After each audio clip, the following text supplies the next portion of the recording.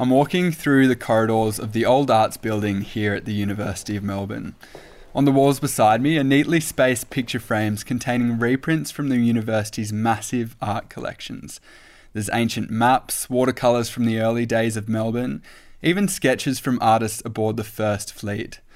I've had dozens of classes in this building, but I've never stopped to discover the names behind these pictures. Charles, Johann, Giovanni. There are plenty of men here, and almost no women. The name John appears more than any female artist. It's almost like they don't exist. And it isn't just the University of Melbourne where this is the case. Only 1/3 of artworks in state museums and galleries are by women and non-binary artists. I'm Angus Thompson, and this is Uncurated, a podcast from the Centre for Advancing Journalism at the University of Melbourne. Each episode, we take one object from the university's collections and look at the forgotten stories behind them. This week, 100 women's faces and the fight for equality in Australia's museums and galleries. Reporter Yimin Chung dives into the university's collections and asks, where are all the women?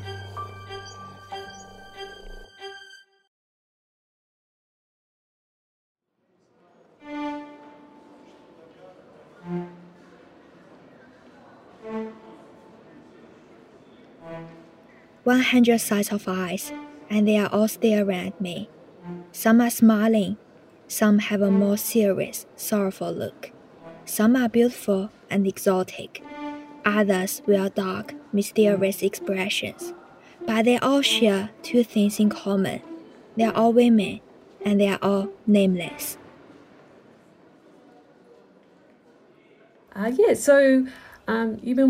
We've come to Arts West and we've just come up the stairs and we're confronted by this quite extraordinary large work of 100 female faces staring directly at us. Samantha Comte is the Senior Curator of Collections at the University of Melbourne. She's introducing me to a huge reproduction of Julie Rapp's Transpositions. It's made up of 100 women's faces printed on wood. The faces are from famous works of art, mostly European. All pieces together so you feel as if 100 eyes are watching you. I'm very familiar with the artists that created or painted these works. They're all male artists, often very well-known artists such as Botticelli, Vermeer, Klimt, artists that we would know through art history studies and through general knowledge, but the women are anonymous. I need to find out, who are these women and how did they end up at the University of Melbourne? But the artist isn't going to make it easy for me. No, I never answer that question because that would take the fun out of it for the viewer.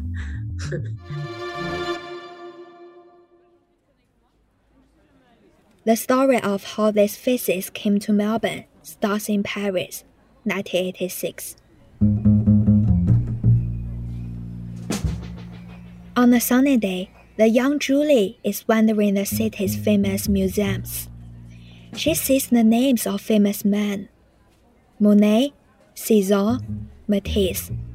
She sees the faces of women. Some wear clothes, some do not. Some have names, most do not. And the female artist? Well, what female artist? When I looked, naively at the history of art, I saw lots and lots and lots of images of women in the pictures, but I didn't find lots and lots and lots of women who'd made the pictures. Julie had already gained a reputation in the feminist art scene in Australia.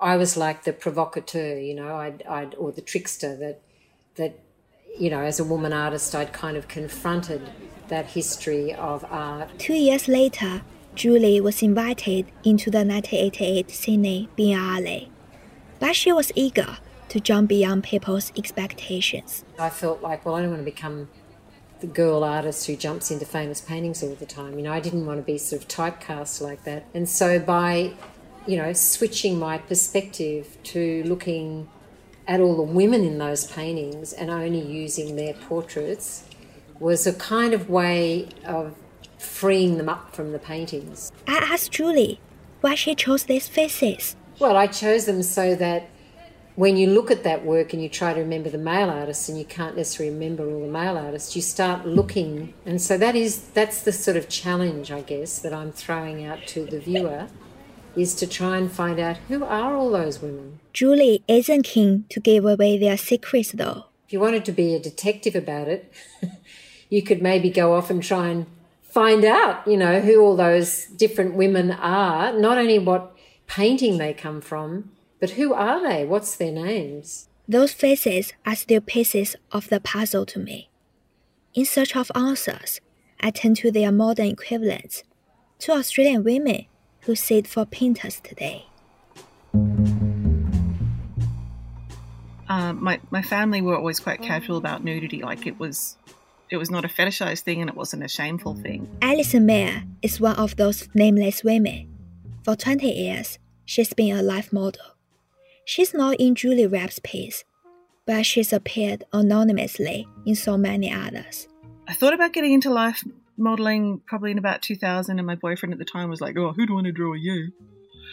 And then a few years later, I was like, "No, I can do this." Alison looks amazing to me, with golden hair and cheeks slightly red from a morning of work in the garden.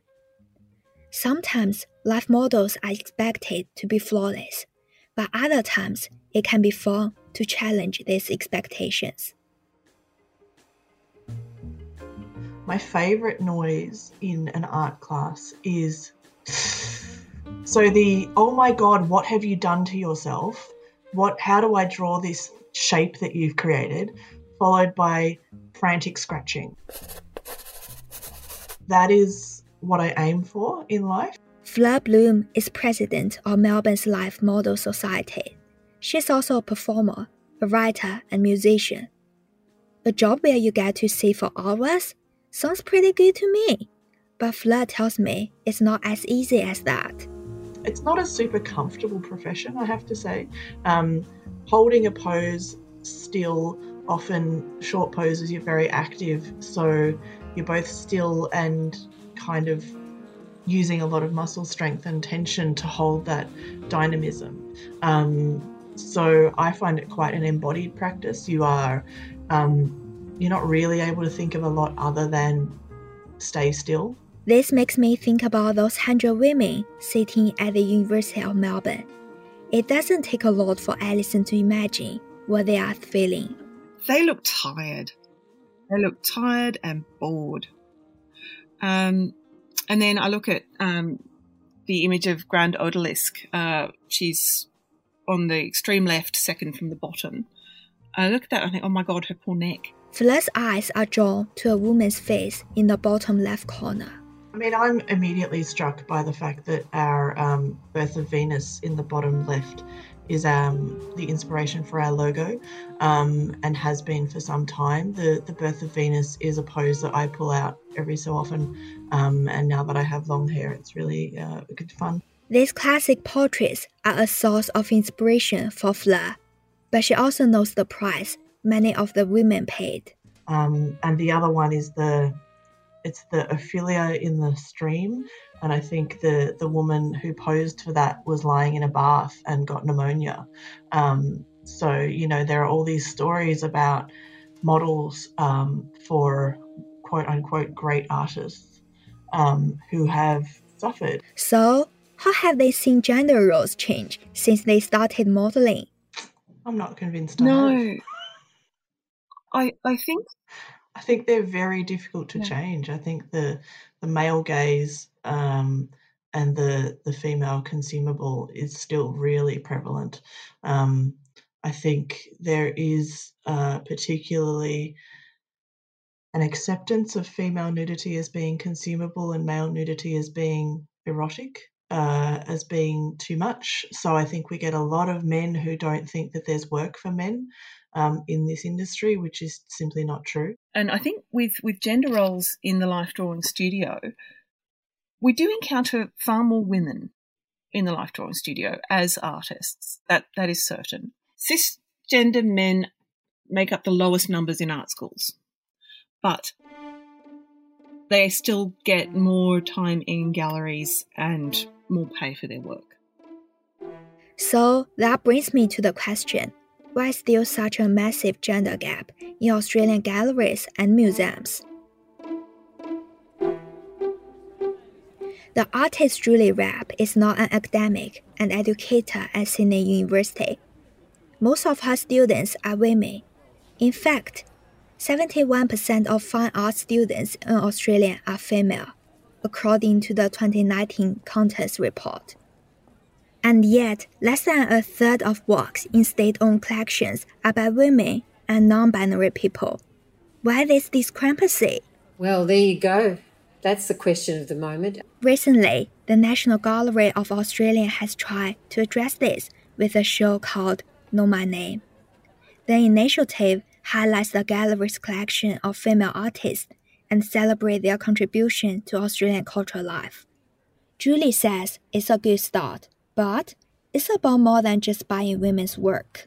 So, I fit now the idea of women's work within that kind of cosmos of thinking we should be seeing all sorts of different representations of the way people think and respond to the world.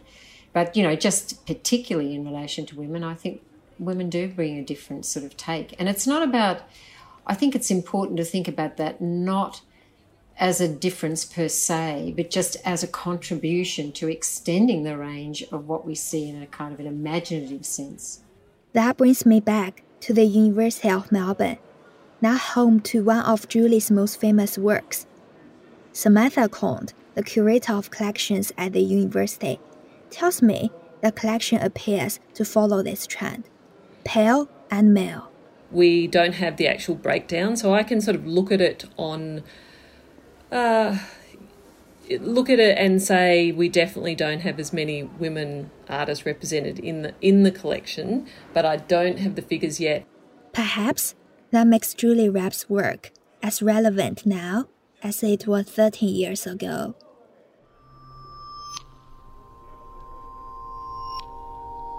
I think that a lot of things haven't moved on since Julie made this particular work. I think the conversation is happening a lot more within the university context and the broader community, but we still don't have things like the university art collection. Representation of women is still a lot lower than men, and that is slowly improving, but is certainly not at the levels it should be.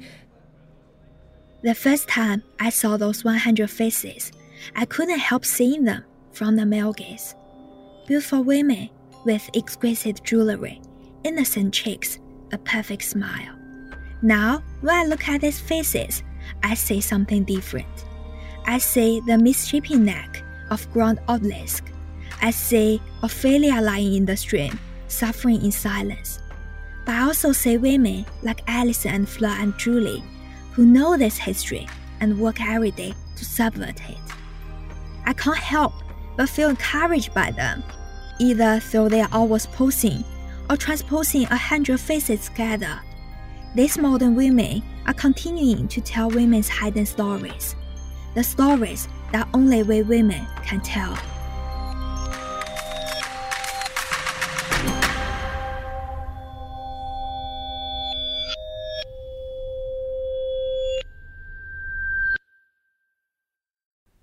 That story was made by Emin Chung and me, Angus Thompson. Next week, on our final episode of Uncurated, we set out to replace a hidden note in Australian musical history. This is just about one man with many faces. An eccentric showman, an avid sadomasochist, an obsessive collector, a self-proclaimed fashion designer, and a musical genius. Uncurated is made on the land of the Wurundjeri people by graduate students at the Centre for Advancing Journalism. Our producer is Nell Gerards and sound design is by Clancy Barlin and Thomas Phillips. Our theme tune is by Ben Salter as part of the Living Instruments project. And special thanks as always to our executive producers Rachel Fountain and Louisa Lim. Thanks also to Ryan Johnson, Ryan Jeffries and everyone in the Museums and Collections department. If you've enjoyed this episode, please subscribe and rate us wherever you get your podcasts. I'm Angus Thompson. See you next time.